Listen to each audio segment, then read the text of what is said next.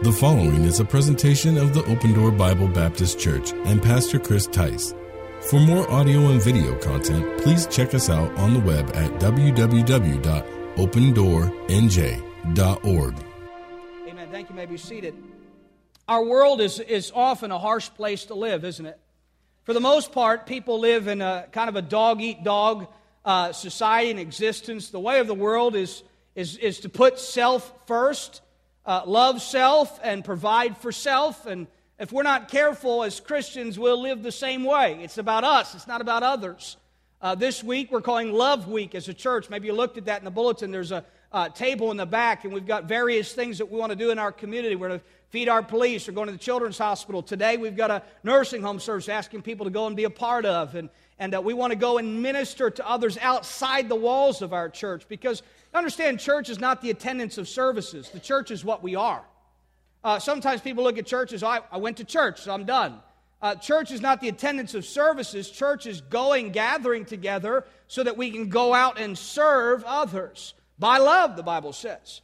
And the world we live in has worked tirelessly to promote the message that it doesn't matter who you choose to love and not to tolerate anyone that tells you different. But the Bible gives us some guidelines. The Bible gives us some principles. The Bible gives us some truths about what love is. And it's not about just a feeling. It's not about things that sometimes we allow the world to depict to us or define to us. And I hope that you understand when I say the world, I'm not trying to be condemning this morning.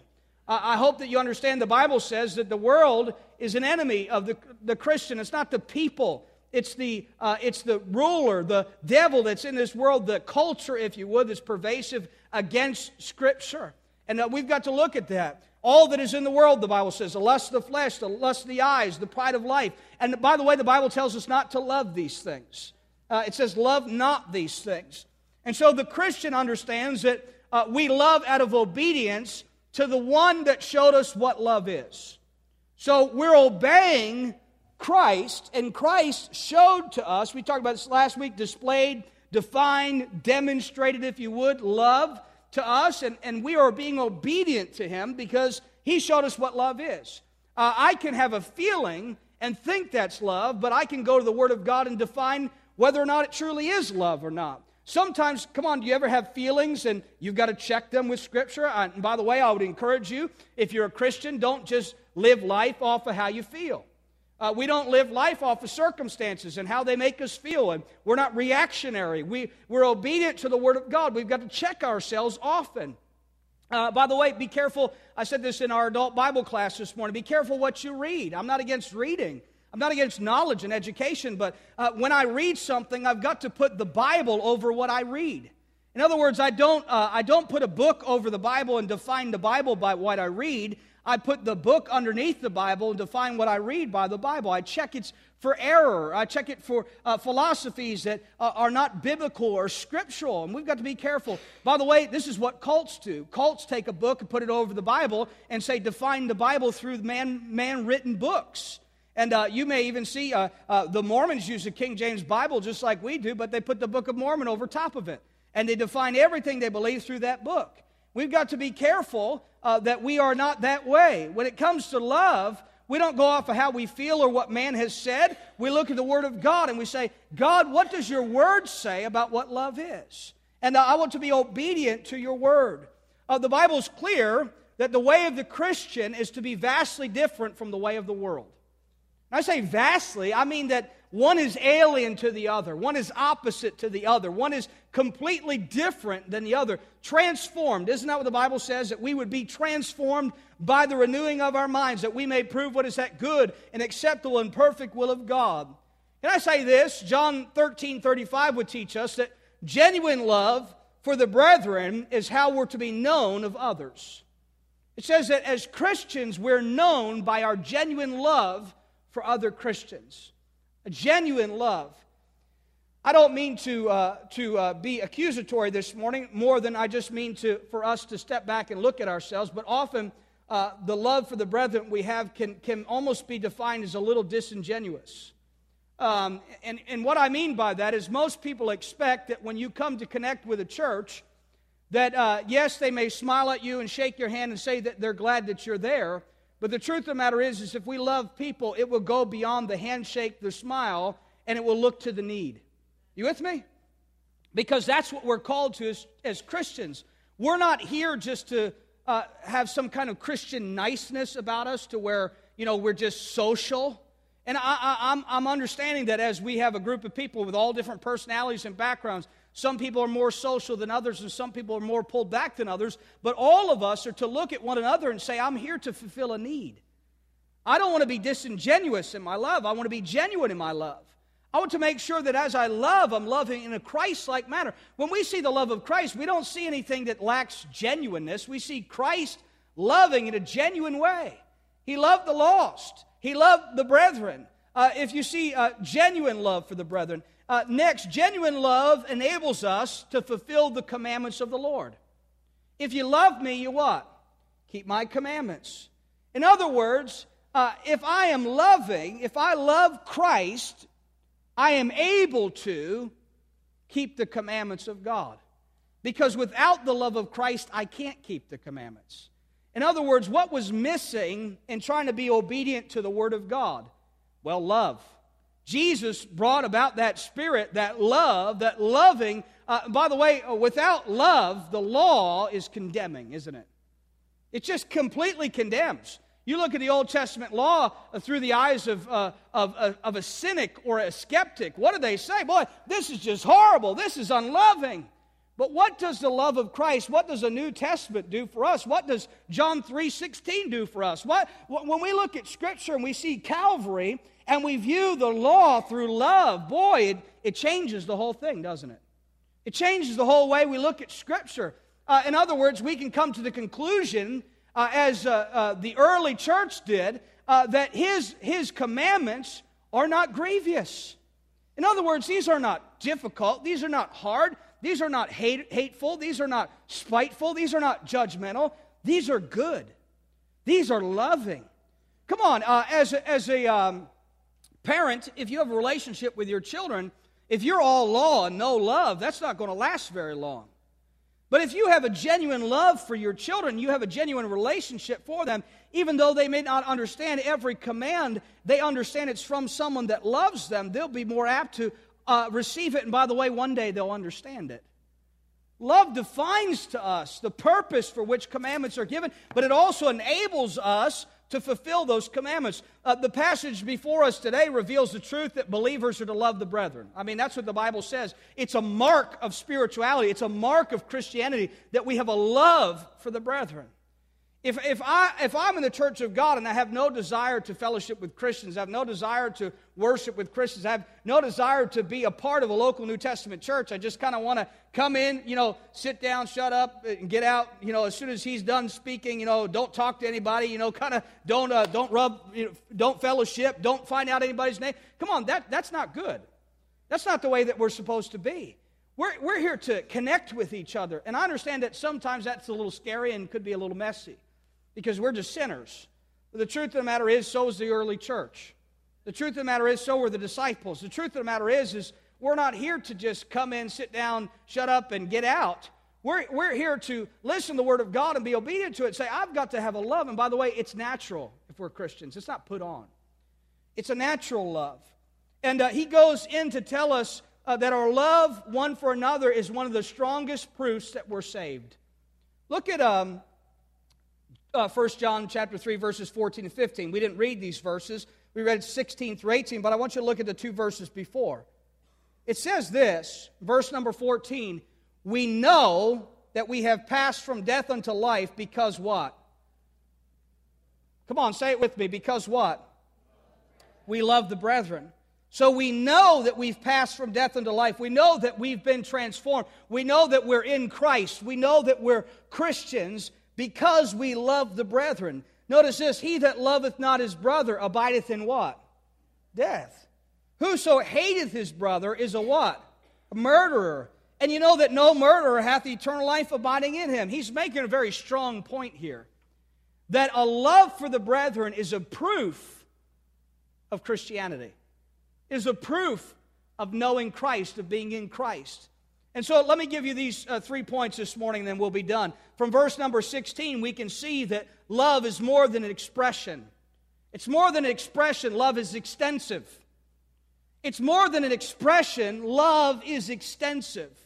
Look at verse number 16. Hereby perceive we the love of God, because He laid down His life for us, and we ought to lay down our lives for the brethren. We see that love is more than expression. It is extensive. It's saying to us that, hey, you have observed and known and been loved by Christ. He laid down His life for you. And then we ought to lay down our lives for the brethren. What does that mean? There's an extension of Christ's love. The extension of Christ's love is through the local New Testament church. In other words, how is Christ's love known in the world today? Through Christians. That's the way it's supposed to be known. In other words, faith cometh by hearing, and hearing by the word of God. How do people know of the gospel? Well, how shall they hear without a what? A preacher. Go into all the world and what? Preach the gospel to every creature. Who has the opportunity or the commission or the command to go and tell and bring the gospel? Can I say this to you, that the greatest way of exercising and expressing love is the gospel? It is the greatest way. If I truly am loving, I will give the gospel. By withholding the gospel from people, I'm showing a lack of love in my life. It's the truth. If I really love someone and I know they're not saved, they're not a Christian, I've got to have the courage, I've got to have the boldness, I've got to have the wisdom, if you would. In other words, I'm not advocating that you walk up to somebody and say, you're going to die and go to hell. Well, that may be true, and somewhere along the way you ought to get in the doctrine of that as you teach the Word of God. It's not the good foot to start off with, if you would, when you talk to somebody. In other words, perhaps you should start where God does in revealing the fact that mankind is fallen. Or even going further back and understanding that God created all things. And by the way, that's becoming more and more a debated topic of today, isn't it? And God is the origin of all living things. The Bible says, without Him was not anything made that was made. God loves what He made. God stepped back and said, it's good.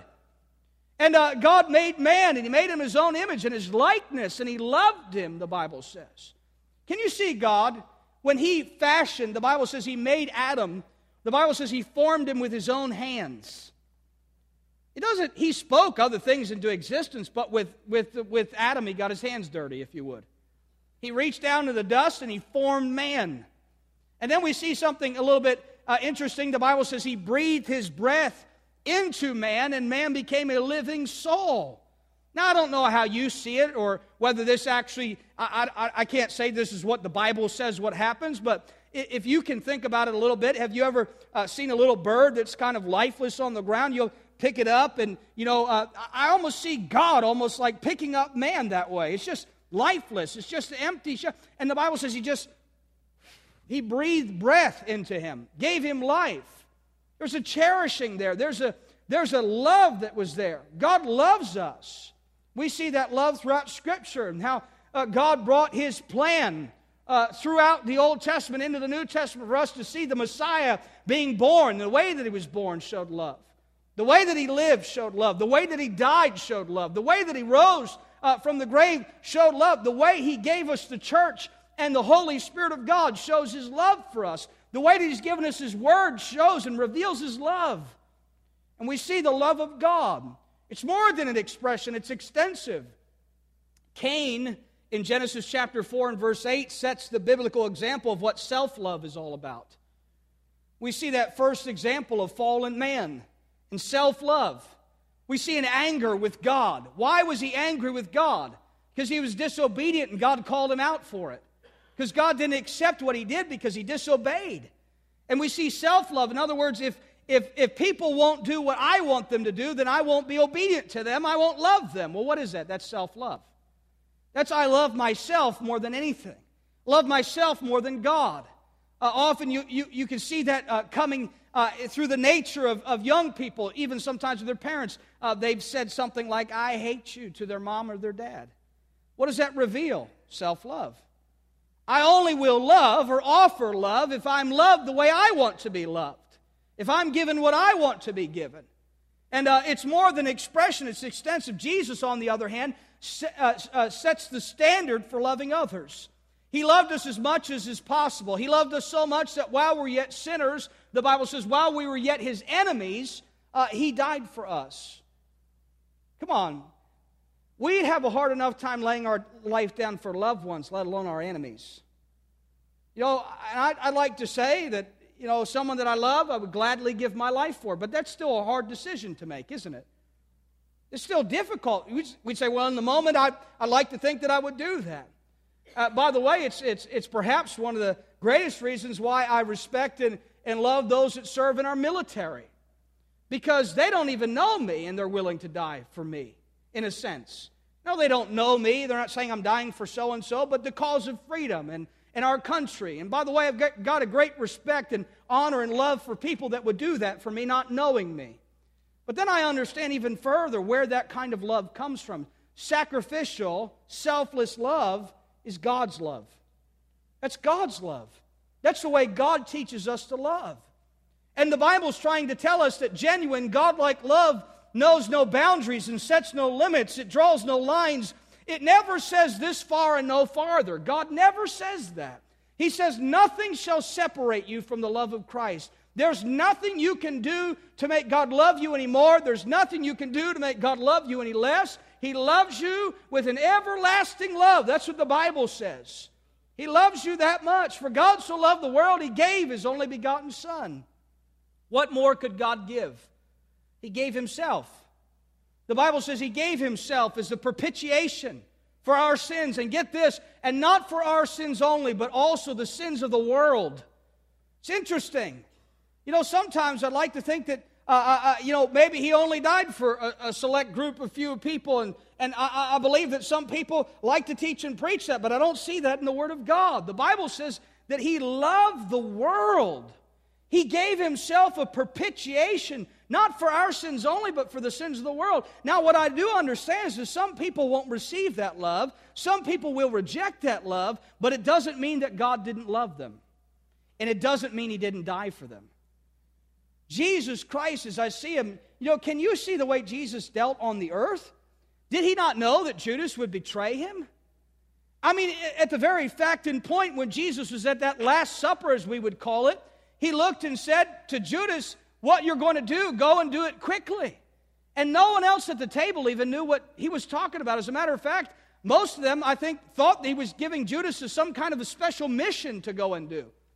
Because they looked at themselves and said, Lord, is it I? Will I be the one? They didn't know it was Judas. And when Judas approached Him in the garden, what did Jesus call him? He called him friend. He said, friend. Jesus still reached out in love. He left the door open, if you would. He still gave opportunity. And the truth of the matter is, that's what He does for all of us. He loves us. He's given us more than an expression of love. He's shown us the extension of that love. Genuine love is clearly described. Go to 1 Corinthians chapter number 13. Would you look at that with me this morning? Perhaps you know this. Perhaps you've heard it before. Some people, I think, don't know that it's in Scripture, but I want you to see it. 1 Corinthians chapter 13 and verse number 1. It's clearly described here in the Bible. Though I speak with the tongues of men and of angels and have not charity, I am become as a sounding brass or a tinkling cymbal. And though I have the gift of prophecy and understand all mysteries and all knowledge, and though I have all faith so that I could remove mountains and have not charity, I am nothing. Get this, you could have all the other spiritual gifts without love, and you're nothing, the Bible says. Because you could be a preacher, you could give the word, you could do all these things, but the Bible says it's like a sounding brass, it's like a tingling cymbal, it's like a noise that doesn't have any effect. It's like white noise, if you would. It has no sound, it has no effect. It makes a difference because of the lack of the element that makes all the difference. What is the element that makes a difference? Love. Verse 3, and though I bestow all my goods to feed the poor, and though I give my body to be burned and have not charity, it profiteth me nothing. Well, that's a good verse to those that say, well, I think I'm going to heaven because I've done a lot of good things, humanitarian efforts. I've helped the poor. I've helped the sick. But the truth of the matter is without the love of God, it doesn't profit us nothing. We can do everything we want to do and try to help people, but without the love of Christ. And by the way, that's what we're calling us to as a church this week. We want to go and help people. We want to be kind to them. We want to be compassionate towards them. But we're not saying go do these things to fulfill a role somehow of servitude without love. Love is necessary. Love is what makes all the difference. I'm calling the church to acts of love on purpose. That we would love God, that we would love others the way God has called us to do. Look at verse 4. Charity what? Suffereth long, and is what? Kind. Charity envieth not, charity vaunteth not itself, is not puffed up, doth not behave itself unseemly, seeketh not her own, is not easily provoked, thinketh no what? Evil. Rejoiceth not in iniquity, but rejoiceth in the truth. Charity beareth all things, it believeth all things, it hopeth all things, it endureth all things. Charity never faileth, but whether there be prophecies, they shall fail. Whether there be tongues, they shall cease. Whether there be knowledge, it shall vanish away. God gives us a clear description of what love is. He said, number one, it's more than an expression. Love is extensive. Number two, love is more than an emotion. It is expensive. Love is more than an emotion. It is expensive. Go back to 1 John chapter 3 and look at verse number 17. Love is more than an emotion. Love is expensive. But whoso hath this world's good, and seeth his brother have need, and shutteth up his bowels of compassion from him, how dwelleth the love of God in him? Again, if we want to see what love will do, then we look no farther than Calvary. You know, he saw our need. He possessed the necessary resources to meet that need, and he met that need. By the way, he was the only one that possessed the necessary resources. He was not doing something that he did not have in his means to do. It was well within God's means to save us. You understand? God had the means to do it, and he did it. So what is God calling us to do? God is calling us to meet the needs of others within our means. He's not asking you to meet the needs of others beyond your means. He's saying if you have the resources, if you have the ability to, and you shut up your bowels of mercy, you're not compassionate. It's similar to that parable of the Good Samaritan. The men that passed by had the resources, the ability to help that man, and they chose not to. They shut up their bowels of mercy. They were not compassionate. By the way, that bowels of mercy talks about the seat of love or the seat of compassion. It's the heart, if you would. In other words, he's saying your heart, you shut up your heart, you say, I'm not going to love. My love goes no further in this area. Even though I have the resources, I want these resources for me. I'm not willing to use them for someone else. God didn't do that.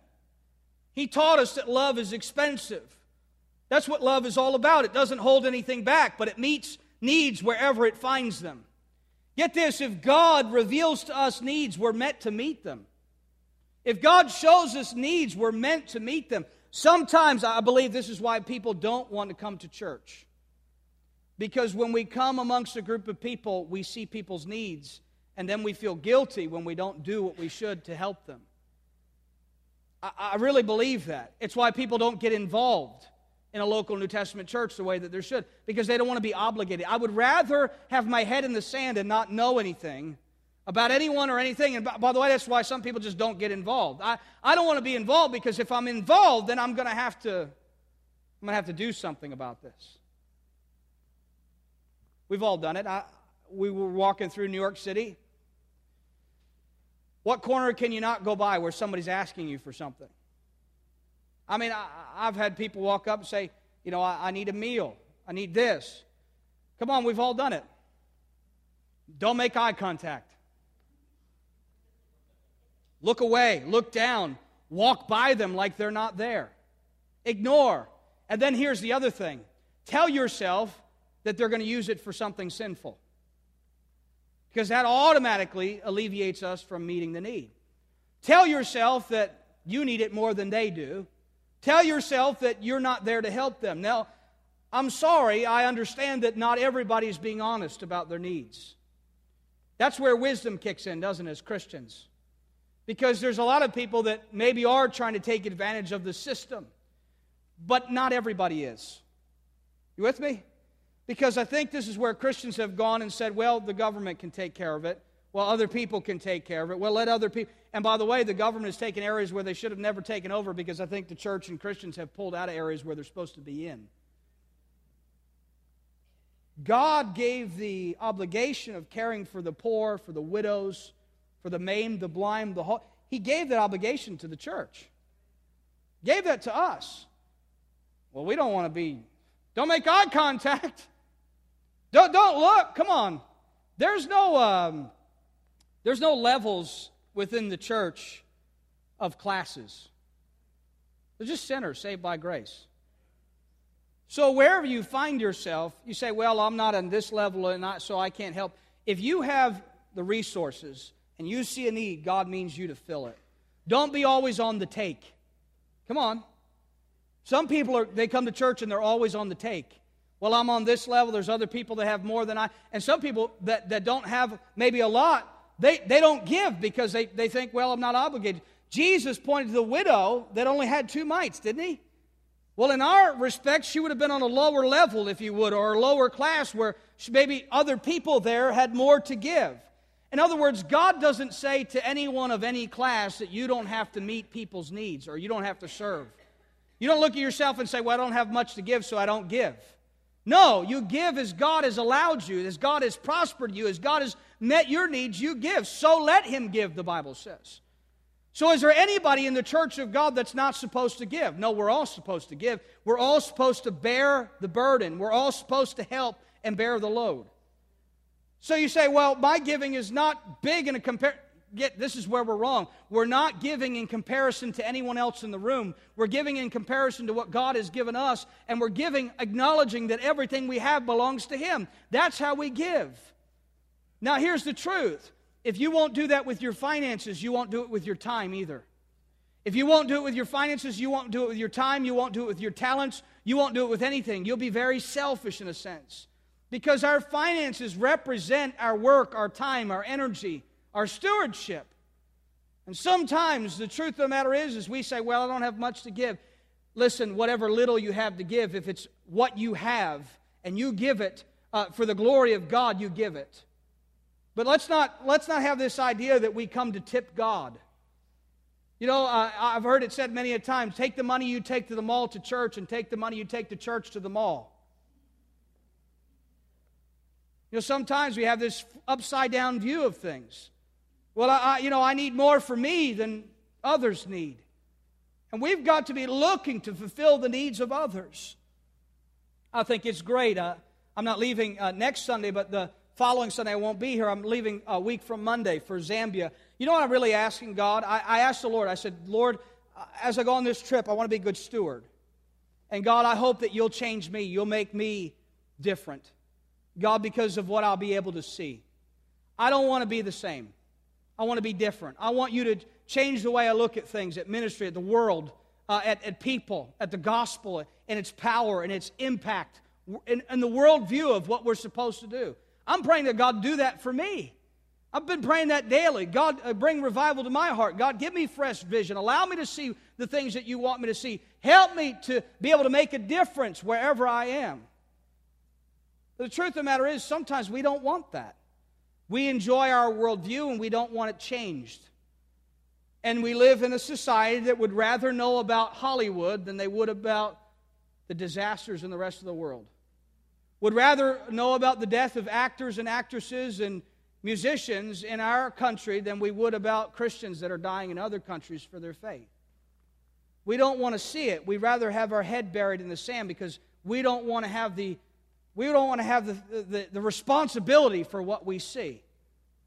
Come on, sometimes that's how we are when it comes to missions. Well, let somebody else take care of it. Let somebody else do it.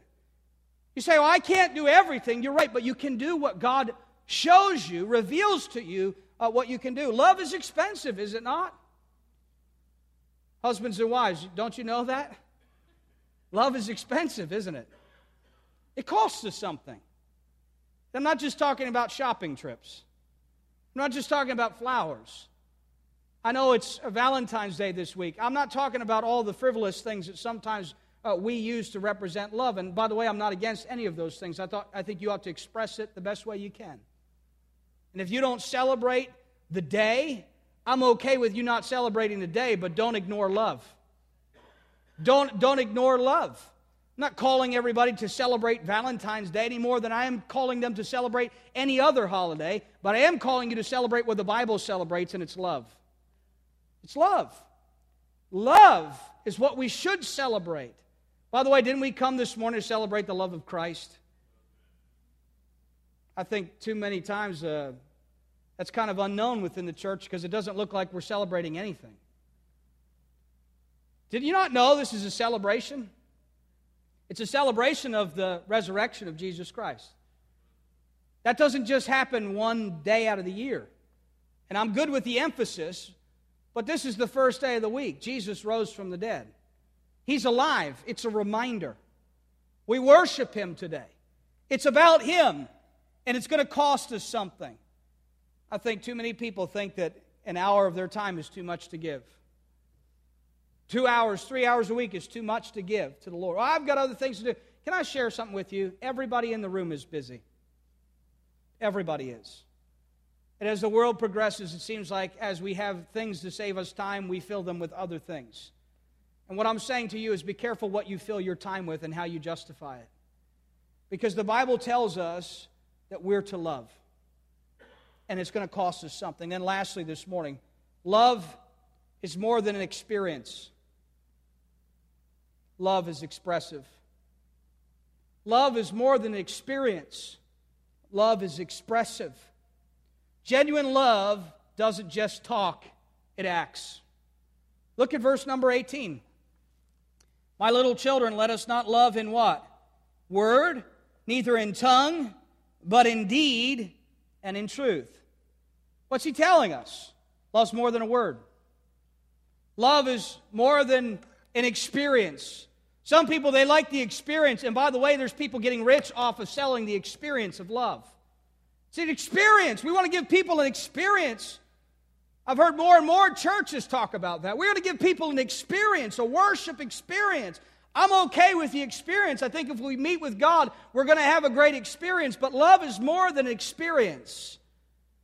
It's more than a word. It's expressive. Genuine love doesn't just talk, it acts. Those who talk and don't do really don't love. That's what the Bible says. We could talk. I'd rather see a sermon than hear one any day. I'd rather see the expression of love in a life rather than just listen to it. Come on, if you're a parent, if you talk the talk but don't walk the walk, your walk will be revealed in your children's lives. You can say all you want to say. It's like the parent with a cigarette hanging out of their mouth and tell their kids, don't ever smoke. Well, you say all you want to say, but until you actually reveal, until you actually show them, they're going to emulate. Don't kids emulate what they see, what we do? Jesus calls us here little children. What's he saying? I'm okay with you emulating me. I'm okay with you copying me. He knows we're little children, by the way. He knows we emulate what we see. He's just telling us to look in the right place.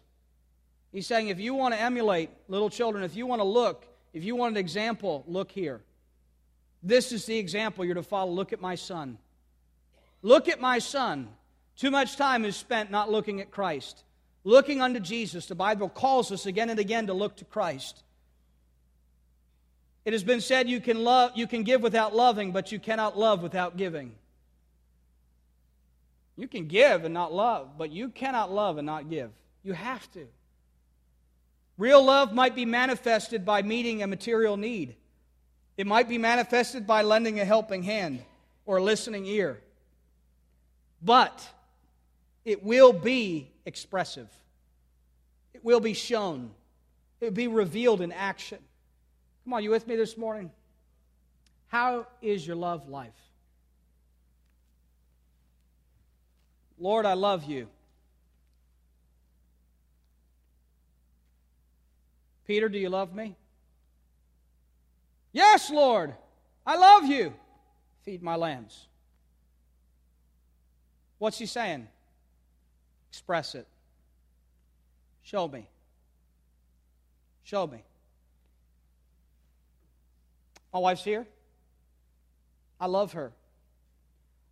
She doesn't just know that because I say that. It's because I show her. By the way, if you're a man, you have a wife, if we're all being honest this morning, we're just praying that God helps us to show them better. Because sometimes we're a bad picture, aren't we, of love. The Bible says, no man yet hateth himself. We love ourselves. We know that already. Come on. Sometimes we do a better job loving ourselves than we do other people. You with me? We love ourselves. I mean, we give anything to ourselves.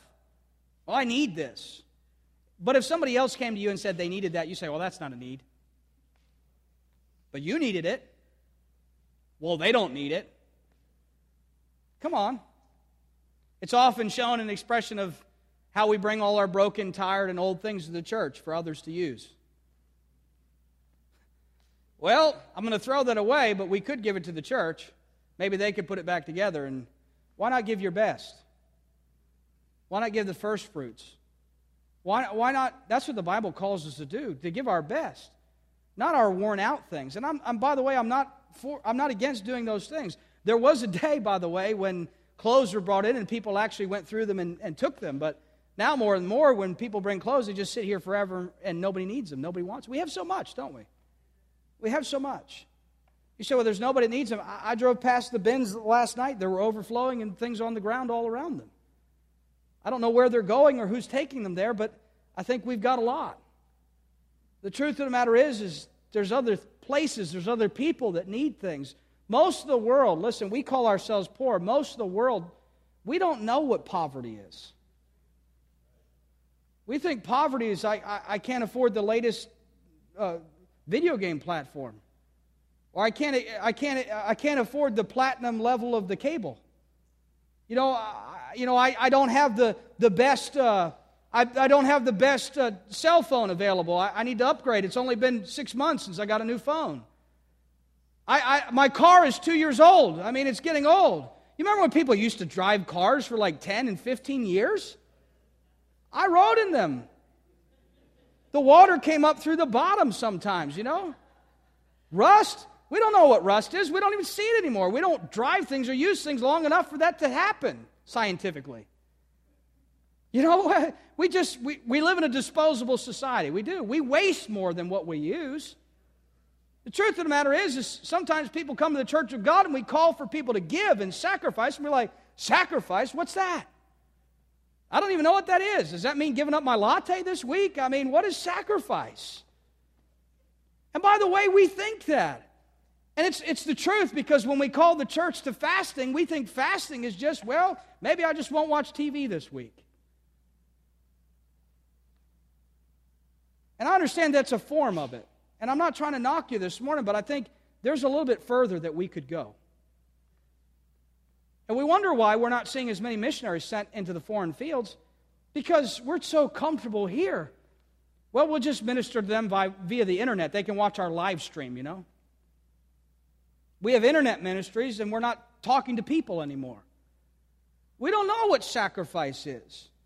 Listen, where are the pioneers? Where are those that would go to places? And by the way, I'm all for the deputation process and all that. I think it's harder and harder for missionaries to get to foreign fields because people are so skeptical. They just think, well, what's this missionary really going to do when they get there? We have this process in our mind that we think, but we're not willing to go. The other thing is I don't replace serving with money. Well, I give. It's wonderful. It doesn't replace your witness. It doesn't replace soul winning. It doesn't replace your going. It doesn't replace you having the obligation to disciple. It doesn't replace serving. You say, well, it's good that I do that. Absolutely, God's called. But God doesn't say that one doing negates another. He's called us to do it all. He's called us all to it, by the way. He doesn't just call full-time ministry staff members to do these things. He's called us all to do them things. What I've seen more and more, and by the way, I've heard my predecessors say it for decades, the decline of local New Testament church soul winning and outreach and prayer. Call for a prayer meeting, a couple people show up. Call for soul winning, a couple people show up. We show our priorities, really. Well, I don't have time for that. Well, when are you going to do it? Because if you don't, and I'm not saying that's the only time that you can, but when are you actually going and doing it? Because if you're not making it a priority, you're probably not going to do it. Just like Bible reading and prayer, you've got to have a time and a place. You probably won't do it. We have got to be deliberate about obeying the Word of God. It's how we display our love. It's an expression. I'm not trying to hurt you this morning. I'm just trying to say we've got to examine ourselves and say, are we loving the way He loved? Are we loving like the cross shows us love? Are we loving like Jesus loves? Because He's the example. And He says, my little children, look here. You can't just love in word. You've got to love in deed and in truth. So then it comes down to, how do we define love? Is it truthful? Is it honest? Because it's in deed and in truth. And God would have us to love that way. Love is more than a word, isn't it? It's more than emotion. It's more than a feeling. It's more than an experience. God would have us to show the kind of love that He showed us on the cross of Calvary. Father, I pray this morning. If God has used this ministry in any way to be a blessing to you, please take a moment to send us an email to info@opendoornj.org. Also, if you would like to support this ministry financially, you can do so online at opendoornj.org. Thanks for tuning in.